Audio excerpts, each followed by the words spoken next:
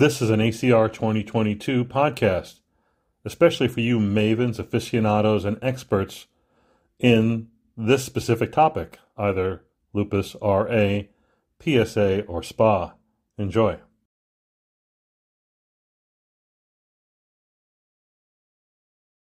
Hello everyone, this is Aurélie Nage from Glasgow, reporting live from Philly for RUMNOW. I have seen quite a few exciting studies today, and there's one that I really wanted to share with you. So it's basically abstract number 402 by Ogdi et al. And they basically looked into opioids prescription in patients with ankylosing spondylitis and psoriatic arthritis, and how this was impacting the medical costs and the need for medical care in general. So first finding that I thought was quite interesting. So they looked at 800 plus patients in the Forward database for rheumatic disease, which is in the US. And the first thing that kind of shocked me was that 1 patient out of 5 was consuming opioids on a regular basis. I think first of all it's quite interesting because I think the way it relates to other countries can be a bit different. But obviously patients that were on opioid drugs were more likely to have more comorbidities, they were smoking more, they had higher disease activity, but also, and it makes sense, they had higher healthcare consumption, medical costs were higher, more visits as well. And if you look specifically into the PSA portion of the patients, 33% of visits were occurring more often annually in the context of patients, and also obviously the costs were higher for both PSA and ankylosing spondylitis patients. So this whole makes sense, but for me the question really is, does that relate to a population of patients that have more severe disease? Because more comorbidities, higher disease activity, and then obviously more pain, and because of that more opioids. Or are these patients basically prescribed opioid and therefore have more comorbidities and therefore more complications? So I think I would be quite interested to see these numbers in different countries.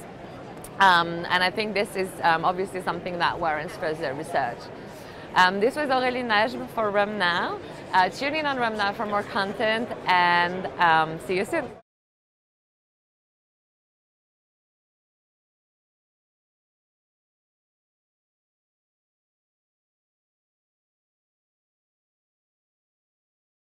Hi, this is Dr. Robert Chow reporting for RUMNOW from ACR 22. And today I wanted to focus on reproductive health in the world of rheumatology, especially in our current climate in a post-Roe v. Wade world. And there's 2 abstracts I wanted to discuss. The first was 1673. And this actually looked at the preconception exposure in relation to the time of conception in our patients. This was a French study that looked at a national cohort of patients with spondyloarthritis. And overall, 200 some patients were analyzed. The median time to conception was 16 months. And these patients were treated with an assortment of agents, including NSAIDs, steroids, conventional DMARDs, and biologics. And overall, they found that NSAID use and age were the only association with a longer time to conception. Ironically, biologics and conventional DMARDs, as well as disease duration and smoking, were not associated. So I think overall, the study just tells us to be wary of NSAID use, especially in our female patients, young patients who are planning and conceiving, and try to minimize use. And I think it also goes back to our old adage that we hear every time with reproductive health in our world, which is healthy mother and healthy baby. So perhaps if we do our best to control the disease state, peri-conception time period, we can minimize their NSAID use. And the other study I wanted to focus on is a late-breaking abstract. This is L9. And this study really looked at the impact to access of methotrexate in our patients post Roe v. Wade. So a few quick history lessons here. We know methotrexate is a first-line therapy for rheumatoid arthritis. We also know that in high doses, it can be used to treat miscarriage and ectopic pregnancies. And we also know that recently this summer, the U.S. Supreme Court decided to overturn Roe v. Wade, and some states then enacted laws banning or restricting abortion. This study assessed the impact of that decision on our patients with rheumatic diseases and their access to care. They looked at the FORWARD registry and specific about 1,700 patients. And out of those patients, almost 400 patients attempted to fill methotrexate after the Supreme Court decision. Of those, 23 experienced a barrier to methotrexate access. Most of them was a delay in prescription refill by the pharmacy. 5 of them were just told outright that because of the Supreme Court decision and methotrexate has issues with pregnancy and concerns about abortion, they were kind of at least delayed. 6 had similar experiences, but they did not really have a clear explanation and had a much less sort of acute presentation by the pharmacy. So I think obviously this is a really very recent development. We have to keep in mind that we need to advocate for our patients who need therapy. We need to educate them on what they're taking. And I think something that we can do quickly to help them at least maintain their access to our drugs is perhaps just writing the purpose of the prescription to help the pharmacy at least understand why they're receiving these drugs. So thanks for tuning in to Room Now for coverage of ACR 22, and feel free to follow me on Twitter at Dr. RBC. Thanks.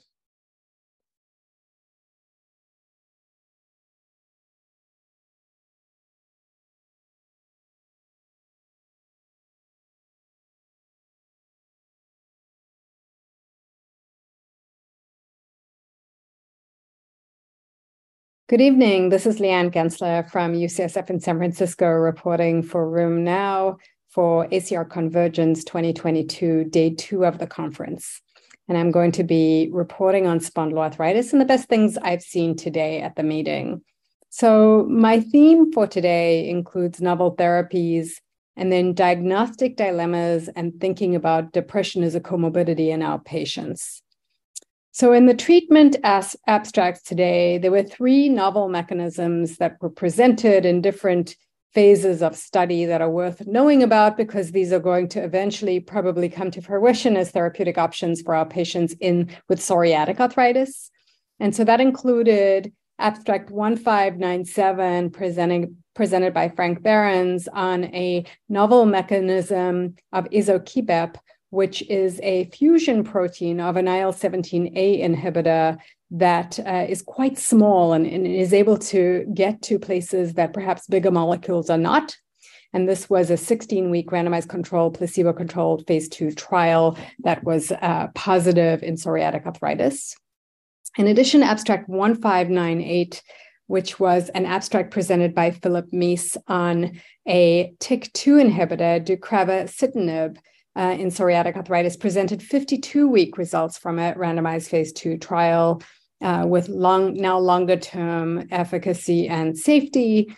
And then finally, abstract 1599 is an abstract with bimekizumab presented by Joe Merola, looking at patients with active psoriatic arthritis who had an inadequate response to TNF inhibition. And this was the 16-week efficacy and safety data from a phase 3 trial. So all nice data, either phase 2 or phase 3, some initial primary endpoints and some longer-term efficacy and safety data, but looking forward seeing novel mechanisms that we will hopefully have to use for our patients with spondyloarthritis and in particular psoriatic arthritis here. Moving on to the next abstract session today, there were a couple of abstracts that are worth mentioning, and that included abstract 1613 that was presented by Will Tillett, who looked at diagnostic delay in patients with psoriatic arthritis and actually compared it to patients with rheumatoid arthritis, and noted that in this early arthritis audit, patients with psoriatic arthritis had a longer delay to diagnosis, including a longer delay to referral to a rheumatologist. And then even when they were seen by a rheumatologist and diagnosed, they actually had a longer delay to treatment with a DMARD, despite being willing to, escalate treatment. And using a DAS28, which is not the greatest measure for psoriatic arthritis because it really excludes the lower extremity, including specifically the feet. But these patients had a higher DAS, actually, and a higher DAS on follow-up than the patients with rheumatoid arthritis, and yet we're still not getting treated the same way. So really something for us to think about, both in terms of diagnostic delay, but then also, are we treating our patients with psoriatic arthritis differently? Another study looked at comorbidities in ankylosing spondylitis. This is abstract 1609 that was presented by Paras Karmacharya using the SOAS cohort. And so Dr. Karmacharya looked at comorbidities in ankylosing spondylitis and how they associated with both disease activity and function over time. And what he noted was, after doing a cluster analysis, there was a particular cluster that really did not do well over time, and that was a cluster of depression patients. And most of these patients, 96%, had depression, and they had worse disease activity and function over time. So really an important comorbidity for us to understand and assess in our patients with axial spondyloarthritis, because it impacts the way that they may do over time. And we really need to think holistically about these patients. And the final abstract I wanted to mention was abstract 1614, which was presented by Denis Podobny. And this was using the PROOF study, which was a multi-country prospective observational study of patients with axial spondyloarthritis. And he looked at patients with axial spondyloarthritis and stratified by radiographic and non-radiographic disease to see if gender was impacted outcomes, and in particular, inactive disease in patients with axial spondyloarthritis. And very interestingly found that in patients with radiographic disease or ankylosing spondylitis, there was no difference in the probability of reaching an inactive disease state, whether you were a man or a woman. However, in the non-radiographic group, women did not achieve inactive disease to the same degree. And so I think the question that came out of this, and a very rich discussion at the end of the abstract, is why? And one of the big concerns is that women with non-radiographic disease may be misclassified as having axial spondyloarthritis and perhaps actually do not have the right diagnosis. So we really need to think about this, because there already exists genetic data to suggest that men with non-radiographic axial spondyloarthritis look like ankylosing spondylitis, but women with non-radiographic axial spondyloarthritis do not have the same genetic risk. And that is a problem, in that it brings up the question of whether we have a group of patients that may look like axial spondyloarthritis, but actually do not have the disease. And so something for us to think about moving forward as we both diagnose and treat patients with axial and peripheral spondyloarthritis. This is Leanne Gensler presenting for RheumNow, day 2 of the conference.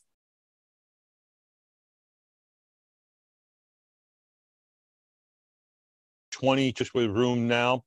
This is our second day of doing the faculty recap, our second year of doing this. And basically, this is a review of what happened at the meeting today. We're getting together at our favorite local pub called Zoom, and we're allowed to have drinks if we want to. You can do the same. We want to give you our honest impression of what we thought was good today and get a little discussion going about that. I'd like to introduce to you, this is the RheumNow faculty who do a stellar job of covering this meeting, both in tweets, writing articles, videos, podcasts, and then doing these recap panels. So I'll begin. I'm Jack Cush in Dallas, Texas. Robert. Hi, I'm Robert Chow over in Fairfax, Virginia. Janet. Janet Pope, London, Ontario, Canada. Sheila. Hi, I'm Sheila Reyes, joining virtually from the Philippines. Yus. Hi, I'm Yus Yusuf from Leeds, United Kingdom. Anthony. Hello, I'm Anthony Chan from London, United Kingdom.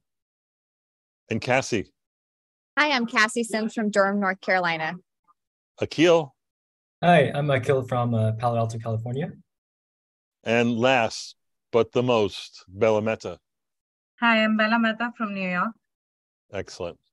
All right, so we're going to begin, and these are things that would have been presented today.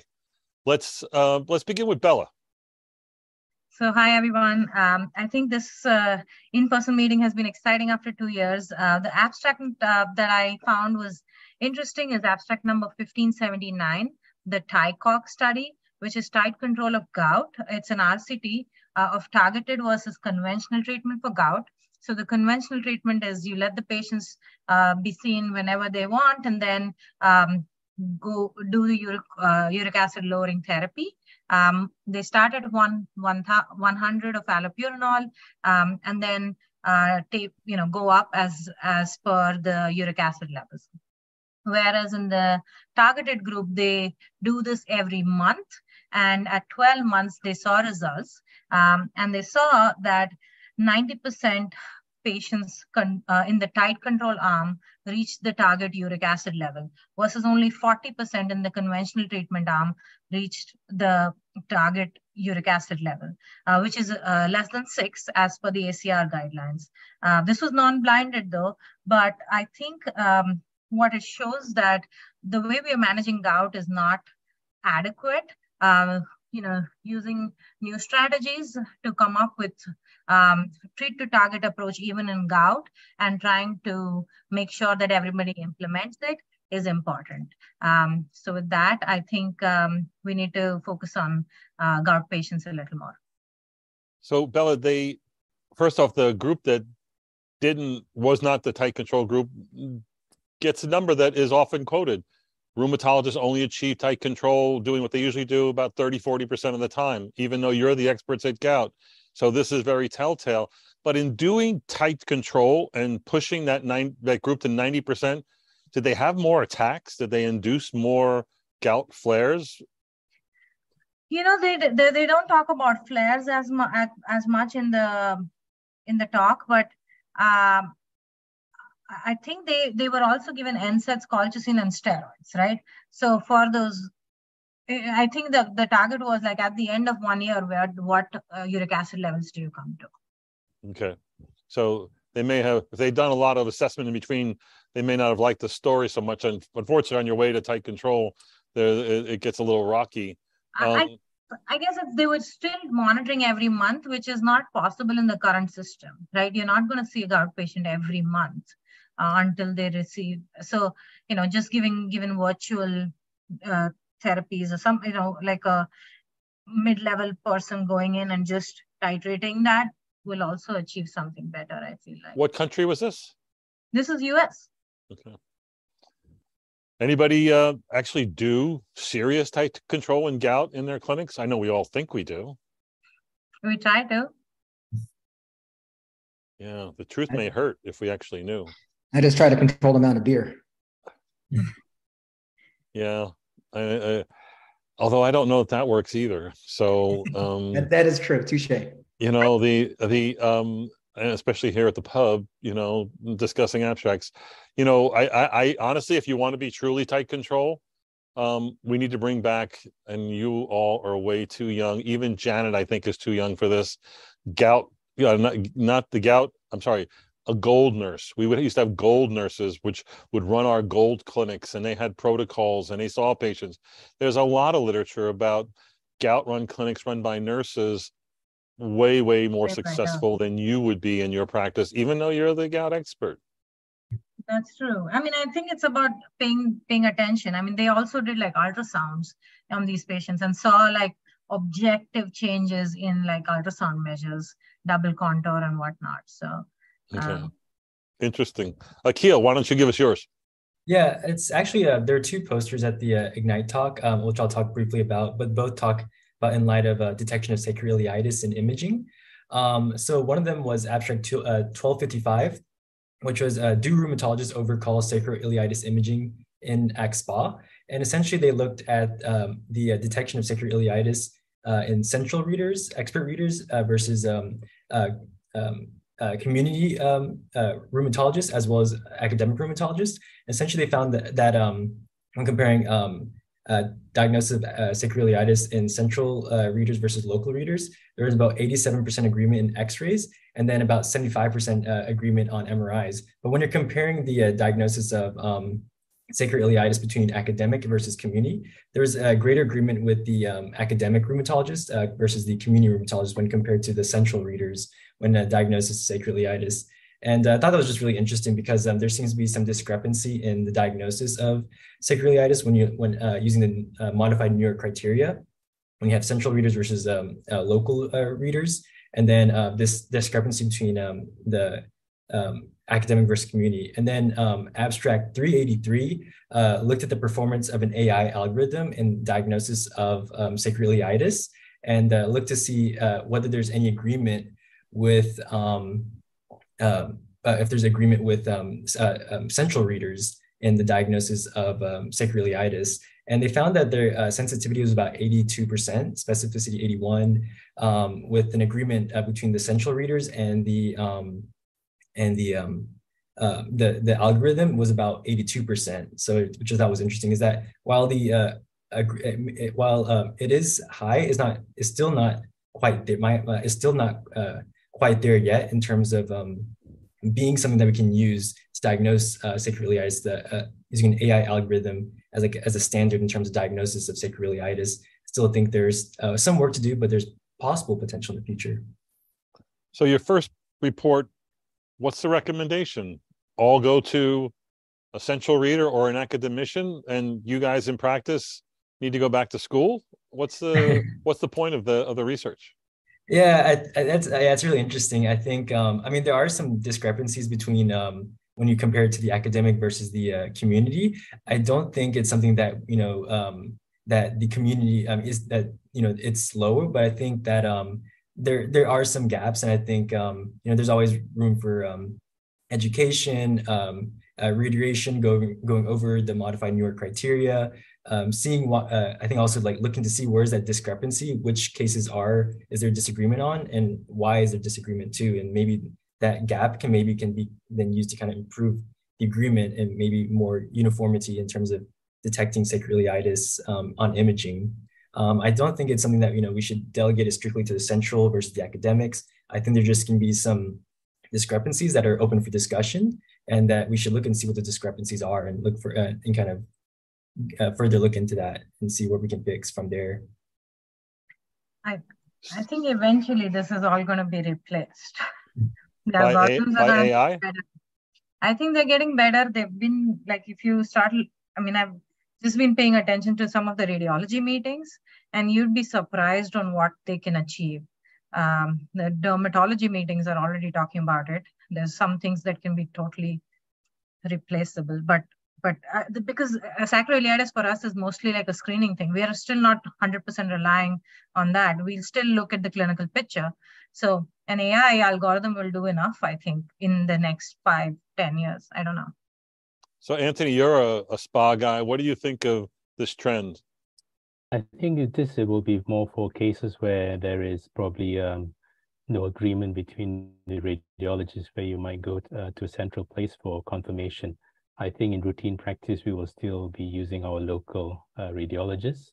There might be cases where the machine learning can be used for more routine scan screening patients, but we will still need some validation with the human eye. But certainly, we're doing it in trials now, where we send away scans just to get validation and standardization, but not for every patient.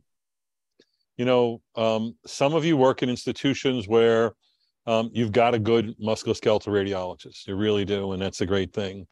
I've worked in those places. I've worked in places where I had a radiology department, and the requests would come in from the arthritis clinic, and the radiology report would be arthritis present. And I would be, and I'm paying for this? In this situation, AI would be far preferable. But I really want, an expert. And who's going to be my expert if it's not me? Janet, what would your recommendation be? Do you want to replace man with machine? Yes and no. So again, you don't want it overcalled and you don't want it undercalled. So I think if you have a high index of suspicion, even if you have a negative MRI, you're going to start looking elsewhere. HLA-B27 positive and uveitis and a stiff lower back. So I think sometimes yes and sometimes no, but I think we have to realize that if you teach machine learning AI really well, it will on certain things say yes or no pretty easily. But I still think takes us about a minute and a half to look with our eyes as well. So I think we should look. Yeah. All right, let's move on. Cassie, do you have an interesting one from today? I sure do. So I focused a lot on Dr. Alexis Ogdi's work. She had 2 abstracts today that were just so interesting. And really the big focus is on mismanagement of seronegative spondy diseases. So mostly ankylosing spondylitis and psoriatic arthritis. The first abstract is 0402. And this had over 1,000 patients, with the majority being psoriatic arthritis and the minority being ankylosing spondylitis. And more than 20% of the patients reported using opioids. And opioid users had more comorbidities. They were seeing the doctor more frequently. They had worse disease activity and a higher prevalence of smoking. So everybody on this call knows that we don't treat our diseases with opioids. They don't fix the problem, they mask it. And if we're masking pain, potentially we're not able to treat to target using the biologics and the other medications that we have. And I feel like this field is really moving forward. We have so many new biologics that were discussed at this meeting, and we have so many options for these patients. And so we need to make sure that we are reassessing their pain and not relying on pain control as the main outcome for these patients. We need to make sure their disease is actually controlled. And on that note, there was another abstract that she reported here. It's 0078. And this is looking at primary care doctors versus rheumatologists managing seronegative spondyloarthritis. Rheumatologists were more likely to use biologics, whereas primary care doctors were more likely to prescribe pain medication, both opioid and non-opioid. And so again, I think everybody here knows that if somebody has one of these diseases, a rheumatologist needs to be involved in the care. And we probably need to be seeing them more frequently after they're first diagnosed in order to get rapid control and prevent reliance on pain medications in the future. This is a big problem. It's sort of out of your hands. And although rheumatologists use opioids in these patients too. Did she offer, or the discussion offer any other reasons for appropriate narcotic use in this population? So, I think when there's sequelae of disease, so when the disease is no longer reversible and our biologics and our DMARDs are not going to change the outcome, that then maybe non-opioid pain control is certainly an option. It is always an option throughout the course of disease. And then also using supportive care, things like physical therapy and things like yoga and stretching, trying to educate patients on ways to avoid a reliance on opioid and non-opioid pain control. But it's a multi-disciplinary approach. So you have a physical therapist, occupational therapy, maybe even a mental health provider to help to cope with chronic pain. So there isn't a one-all solution, but I think as providers, we need to be aware that this is a problem that we may not be able to control completely, but we can play a role in hopefully minimizing some of this reliance on opioids. Robert, you've seen these reports in the last few years. What do you take away from all these together that would be helpful to people? Thanks for that. I really wanted to comment on that one, the opioid study. I saw the exact same one. Actually, I think to me, what the most pressing thing from that study was actually the opioid users ended up having to pay more for medical costs and drugs. So I think that actually tells us a lot. Are these people who are using opioids, do they even have the same insurance coverage, if any insurance coverage? Why are they paying more for drugs? If I'm a patient there and I'm paying hundreds or thousands of dollars for something that another patient pays $5 a copay for, I can see how I could, not use that drug or not want to spend my monthly income on that drug and take the easy fix. So I think, yes, we all know opioids don't work. We know there's sometimes a stigma with these patients, and we should not propagate this. But I think that discussion, obviously, with why the healthcare costs and the drug costs are so much more, that's like another hour a day discussion into the healthcare overall. But that I thought was very, very interesting. Yeah. All right, let's move on. Anthony, do you have an interesting one? Yes, I really enjoyed the plenary session today, in particular the study on remibrutinib, which is a Bruton tyrosine kinase inhibitor in Sjogren's disease. For a long time, we've been looking for a specific disease-modifying therapy in Sjogren's, and so this is looks quite promising. It's a phase 2 placebo-controlled trial where they had 100 patients in the active arm and about 24 in the placebo arm. At the end of 24 weeks, there was improvement in the Sjogren scores, the SDI score, and also the ciliary flow, and also a drop in the immunoglobulins. And overall, it looked like it was quite well tolerated with no major sort of significant side effects. I think obviously more studies will need to be done in a larger cohort to prove this, but it does look promising. So it's me against the rest of you, okay? Because usually when I bring this up, I get in a lot of trouble. Sjogren's syndrome is, 70, 80% fibromyalgia and dry mouth, okay? And the Sjogren's syndrome is riddled with all failed trials. DMARDs fail, biologics fail. Things tend to look good in phase 2. This is a phase 2 trial. We saw a phase 2 trial last year that looked good, and then they crash and burn in phase 3. So was there something about this trial that gives you more hope that, and I really have a hard time understanding how a BTK inhibitor is going to actually help Sjogren's syndrome, but nonetheless, there is a biologic plausibility here. If you believe there's ongoing inflammation, it drives manifestations. But was there something about either the way the design of the trial or the outcome measures that would give you more hope that it actually might work better in phase 3? I think they had quite good stringent outcome measures here, both in terms of objective measurements, immunoglobulins, also using the ciliary flow and the SDI score. I think the numbers for phase 2 study was fairly good. And also, I think there might be some biological plausibility with B-cell activation through BTK.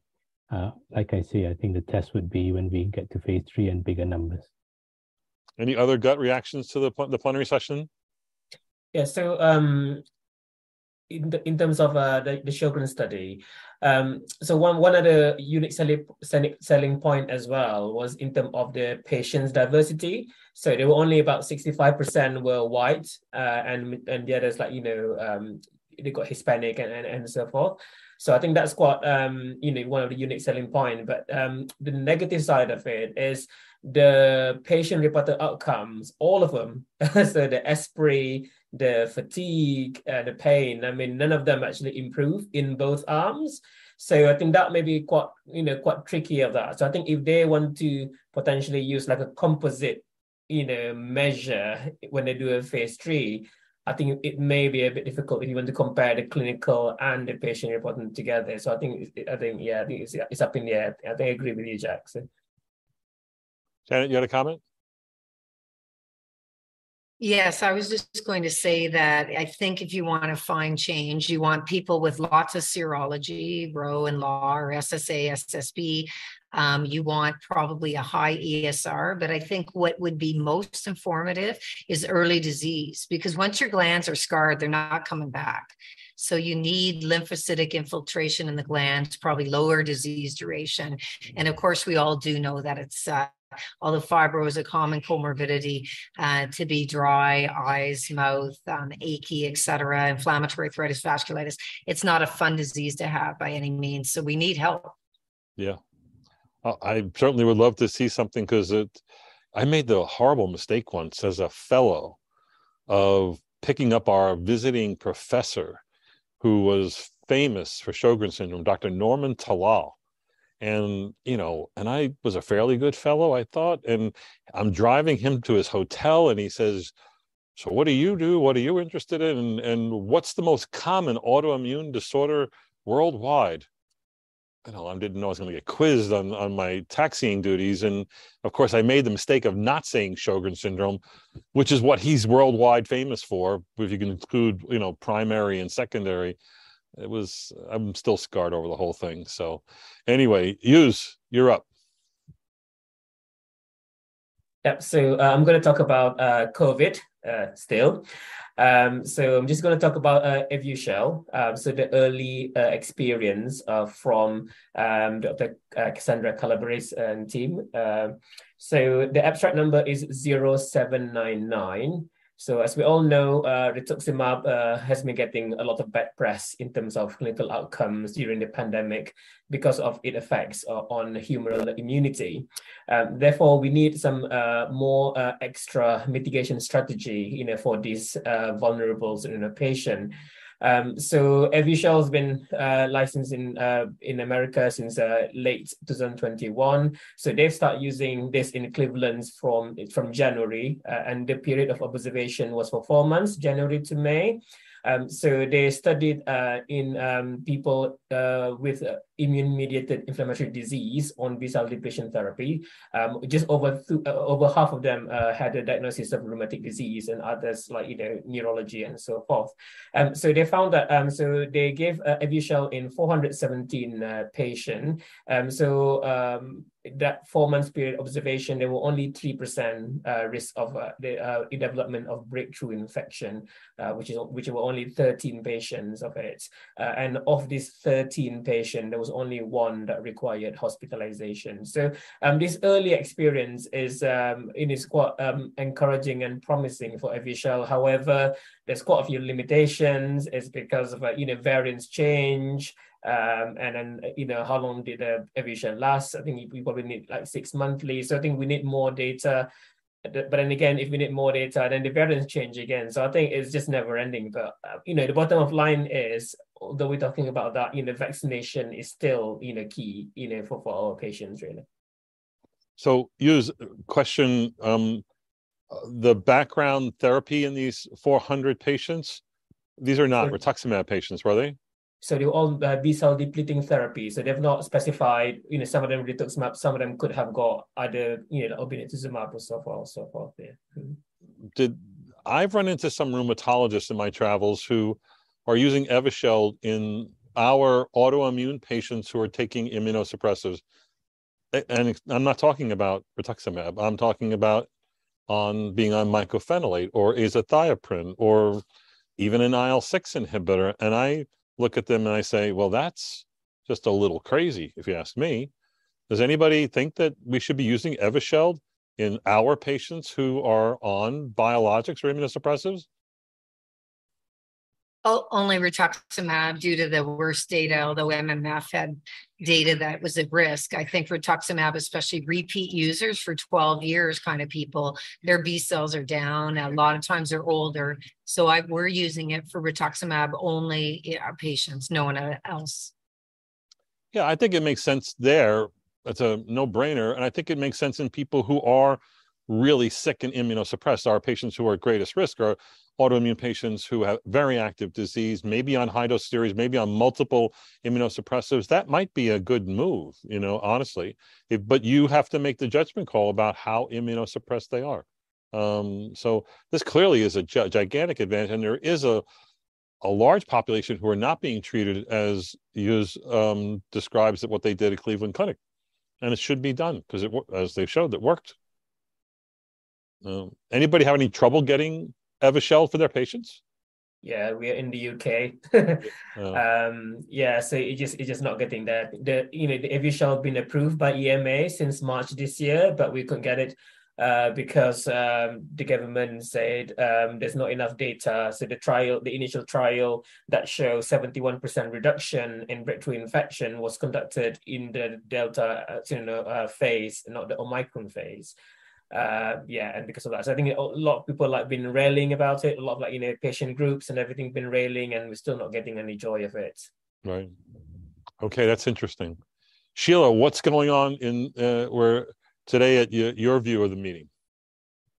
Okay, so I've decided to talk about cardiovascular complications in lupus, and I've chosen abstract 1596, where they looked into the role of coronary calcium screening in lupus patients who appear to have a low cardiovascular risk. So usually the risk calculators like the ASVD that we can use to assess if a patient has an indication for statin risk. So they usually do not incorporate non-traditional risk factors that may underestimate the risk for SLE. And we know that in lupus, patients are at high risk for cardiovascular disease. So what they did here was this was actually a post hoc analysis of a prior cohort study. So there were female patients were recruited, and age match controls were recruited. And so they looked in, sorry, I forgot to mention. So they considered that aside from using the ASVD risk calculator, the cardiac CT could be, quantification of coronary artery calcifications might play an additional role in, or an adjunctive role in aiding stratification for cardiovascular disease. And so they looked into these patients where those with ASVD, they calculated the ASVD risk, and then what the results show is that among the SLE patients who had low CVD risk, according to the calculator, 34 out of 122, or that's 28% of the subjects, had abnormal coronary artery calcium scores compared to the healthy age match population. And only 4 or 12% of the low ASCVD risk who had abnormal CAC scores were on statins. So basically what the study here is saying is that, okay, we do not need to do CT scans on all patients with lupus or those with low ASCVD risk, but the results show that SLE patients were significantly more likely to have abnormal CACs compared with controls, particularly those patients who had advanced age, had longer disease activity, had higher total cholesterol and higher LDL results compared to those with normal CAC. So initially I was thinking, so do we need to do CT on all these patients? But no, it's more actually of guiding us as to whether, for example, we need to consider rescreening or probably regular screening of our lupus patients, particularly those who are higher age or those with longer disease activity. Maybe we need to reassess their cardiovascular risk, especially if they're not really on statins, and maybe the indications will be there if we do the screening on these subset of patients. So Sheila, what was the age of this group of lupus patients? Okay, so there were the average was about 39 years of age. That seems like a reasonable age for a lot of lupus cohorts. It's not the lupus patient population I treat at the county hospital, who are all young minorities, and so I can't imagine it's being very appropriate in those people. But this boils down to the issue of what's the real predictive value of coronary calcium scores and moving forward. Do any of you advocate for this in any of your patients right now? In that age group, no. I mean, you've got the risk factors that you're going to look at and should treat. I mean, the cardiologists like it in older people where you're wondering, is there coronary artery disease or not? But I wouldn't routinely do it in a 39-year-old lupus patient, even if they were 10 years on steroids. I'd look at the metabolic syndrome stuff first. Exactly. That's what I was going to say, is that just like we look for fatty liver disease, maybe in psoriatic arthritis patients, we always need to have an open mind about these patients having almost advanced metabolic issues beyond their age. So checking a lipid profile, checking an A1C, talking about weight and diet and hypertension, I think that needs to become a part of our healthcare maintenance, just like cancer screenings and vaccinations and smoking, all that kind of stuff. I think this study is a great example that we need to have this on our radar and stratify these patients, knowing that the traditional scoring systems don't take our diseases into consideration. Yeah. I have some concerns about it because I've heard, stories where the number was 0 and they're dead, a month later, and the numbers where it was, a few thousand and they've lived 10 years. So, and it's sort of like the academic rheumatologists say that that they won't do it. The community rheumatologists are fishing for new cath candidates, and so they use this as a justification. But I think maybe the great thing here is that it was subjected to study here, and this can maybe help inform how you're going to approach your lupus population. Let's move on with Janet Pope. Great. So Kevin Dean had a busy day today. So he was doing the STOP RA trial as well as the RA debate. So I want to talk about 2 trials very briefly. So 1604 was 20-site RCT of CCP3 positive people with a fairly high positivity, followed for 3 years or more, a median of 3 years, randomized to hydroxychloroquine or placebo to try to stop RA, which was the name of the study. And wouldn't it be great if we found that hydroxychloroquine worked?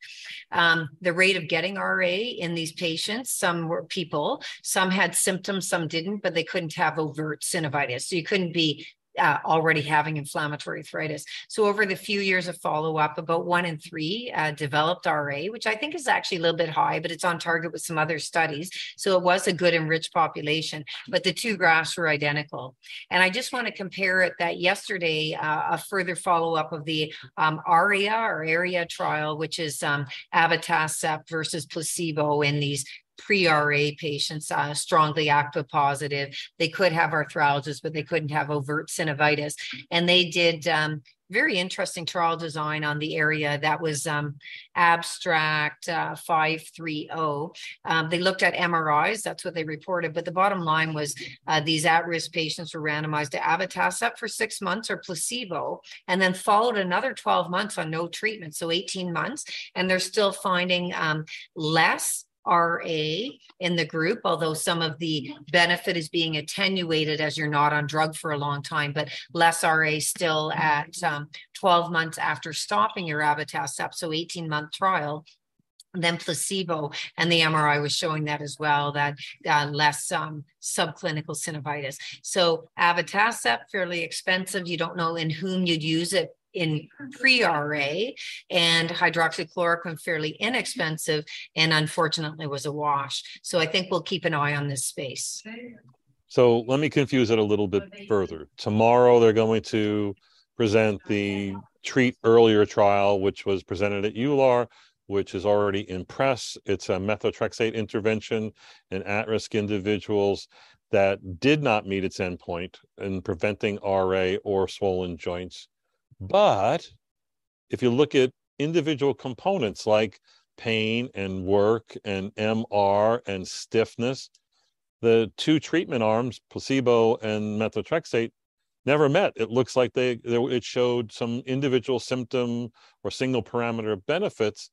And as we discussed at EULAR, a negative trial is being viewed positively by a bunch of people. So Janet, I have mixed results with methotrexate. I've got a negative trial, or maybe that's negative results with methotrexate. I got a negative trial hydroxychloroquine, but abatacept seems to look good. Are rheumatologists any smarter going forward on this? Yes and no. I mean, the closer you are to RA, the more likely you'll get RA. So the old methotrexate study, I think it was about 15 milligrams, was randomizing people that didn't meet ACR criteria, but in my mind, they actually had RA. They had swollen joints, etc., but meeting the 2010 criteria for RA. Methotrexate delay for 1 year of treatment delayed the onset of an RA classification, and when you stopped it, the people regressed. So we got positive and negative data from methotrexate, but I think that we have to, it's a grab bag. It's like pre-diabetes. What does that mean, right? It's the same idea, pre-RA or RA at risk. Some of these people actually are inflammatory arthritis that we either don't detect or we just don't label yet. So more to come, I think. So I want to really strongly underscore what she just said, which is different than what Kevin Dean says and what I've been saying. Your risk of RA ratchets up from environmental risk to an autoimmune state, to then you get, you're a smoker and you're double positive, and the more you add on, you ratchet up your way to RA. But it really is what Janet said: the closer you are to RA, the more comfortable you should be in using something. The further away you are, it's still going to be symptom management. I think that's the smart way to really manage the situation. And 10 years of research, and Kevin Dean has, spent millions of dollars and lost all kinds of sleep over it, and Janet figured it out in 2 minutes. Brilliant. Robert, you're going to end the show. All right. So every conference, I try to scat out some gut microbiome abstracts because they interest me very much. And I'll talk about why in a second. So this is actually in the world of JIA. It's abstract 0868, but still pertains to us in Spondy. They looked at, it's a small study, but they looked at potential alterations in the intestinal flora of neonates. Now, they keep in mind, they did not actually study the gut flora itself in terms of like GWAS and such. They used inferred factors that could affect or interfere with the gut microbiome, including the mode of delivery, choice of early diet, things like breast milk versus TPN versus formula, antibiotic exposure in the mother, and maternal smoking.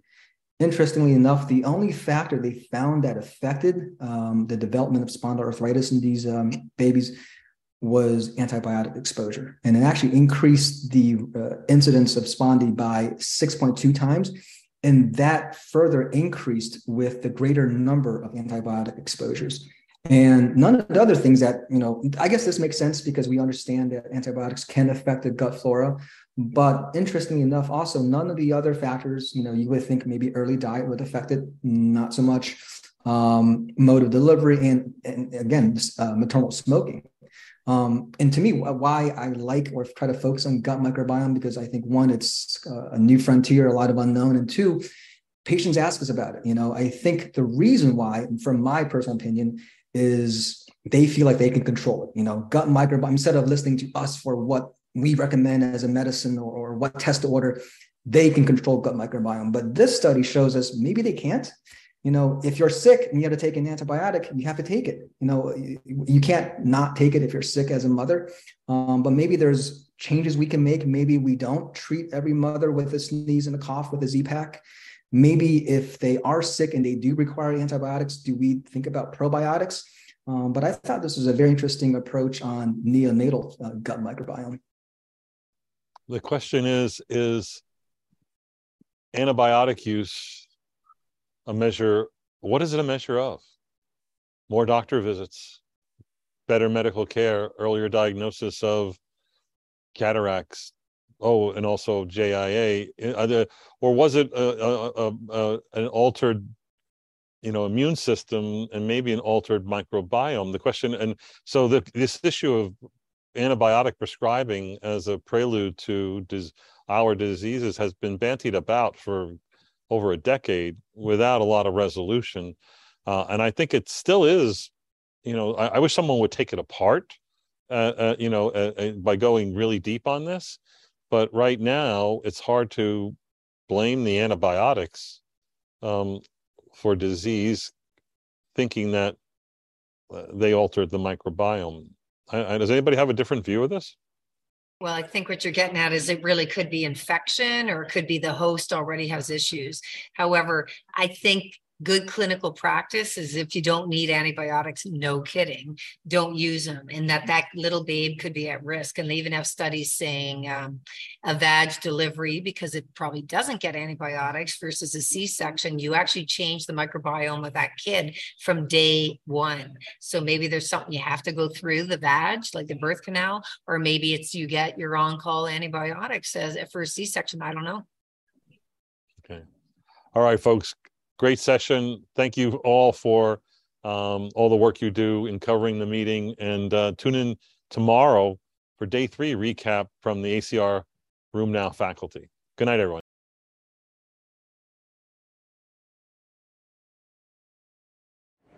So hello everyone, my name is Peter Nash. I'm a professor of rheumatology at Griffith University in beautiful downtown Brisbane. And today we're talking about one of the abstracts presented at ACR Philadelphia, ACR Convergence. This is a European study. It was done in Poland and Czechoslovakia and Switzerland. It's called the Go Back study, and it's looking at AxSpA and terminating or tapering therapy. So it's a phase 4 study, but it's looking in particular at non-radiographic AxSpA and asking the question that if you withdraw a TNF, in this instance it's golimumab, can patients, how many will flare, and can you recapture them if they do? So they took patients who had active non-radiographic axial SpA, and these patients had disease of less than 5 years duration. They were under 45 years of age, and they gave them open label golimumab monthly for 10 months. That was the first period of the study, and they found that the significant number had inactive disease after 10 months. In fact, of the 323 that started, 188 were inactive after 10 months of treatment. So then they asked the question in the second period, those patients who were inactive, if we either continued full treatment monthly, tapered them to every 2 months, or gave them placebo, what would happen to their disease? And of those that flared, can you recapture them? So that was the primary endpoint, the percentage who didn't flare once you tapered their therapy, and compared that to continuing full monthly dosing. So what happened? The monthly dosing, 84% of patients did not flare, versus second monthly dosing, 68% of patients didn't flare, and if you change them to placebo, 34% of patients didn't flare over the subsequent period of a couple of months follow-up. Now, of the ones who did flare, you could recapture 96% of them over a couple of months. So no real harm done getting back to where you were and recapturing them. So again, this is another study that confirms tapering can be successful, but cessation is asking for a flare, and it speaks to whether your glass is half full or glass is half empty. You can stretch it to second monthly, and 68% of patients will stay in good shape. But if you want to maintain them, 84% if you continue monthly and you don't taper. So they're your choices. Don't stop. Taper if you want to by increasing the treatment duration rather than stopping medication altogether. And that's the take-home message. Thanks very much.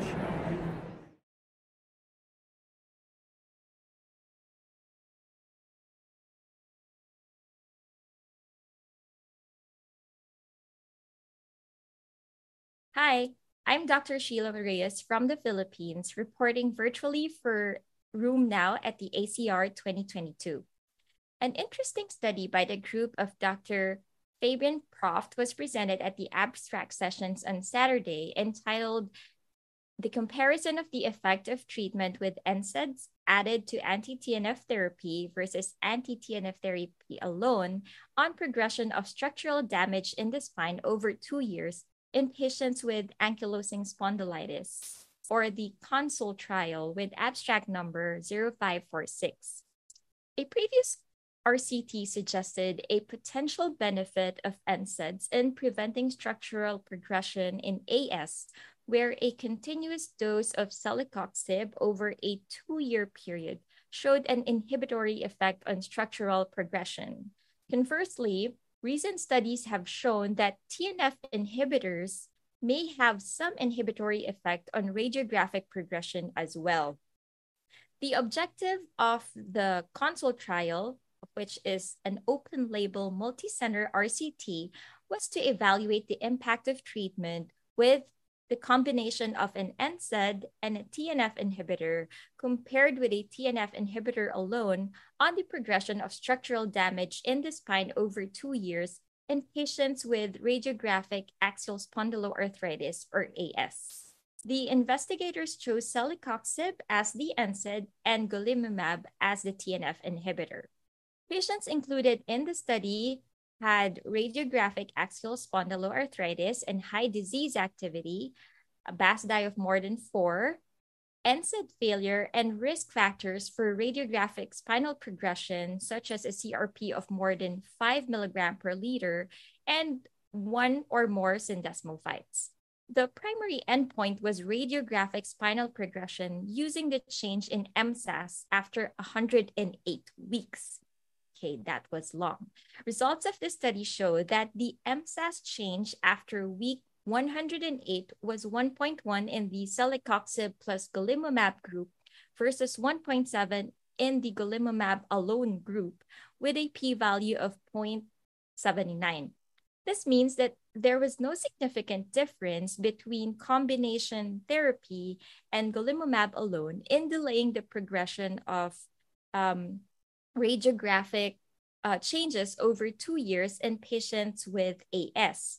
Okay, so what do these findings tell us? Can we apply it to our clinical practice?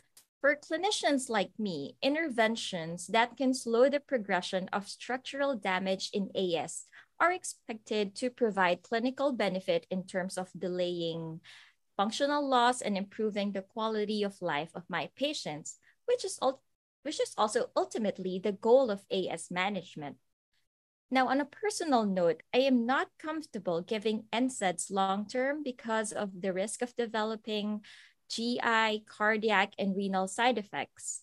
Now, just 2 things. First, the potential risks may outweigh the potential benefits if we do combination treatment. Second, the cost of treatment. In this side of the world where I practice, out-of-pocket healthcare is still the norm, and additional medications can burden the patient and may not be as cost-effective, which brings us back to the study. Though combination treatment with celecoxib and golimumab was not shown to be superior over golimumab alone, either regimens can be considered. Stratifying patients at higher risk for radiographic progression may guide decision-making strategies. Less is probably more. Follow me on Twitter at Rumarampa and tune in to Room Now for more reports and videos of the ACR Convergence 2022. Thank you.